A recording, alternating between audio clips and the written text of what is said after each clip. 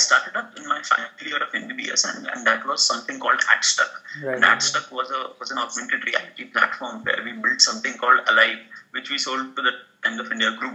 And that was a very interesting stint for me. I learned a lot of things. I failed a lot, but that was one thing because of which I actually was able to learn about what a product building is back in India. And the moment we had sold out our first product, I took an exit from Hatstuck, and with whatever small amount of capital I got, that was not a very big acquisition, but yes, with whatever small amount of capital I got, I've invested in these 26 startups. Okay.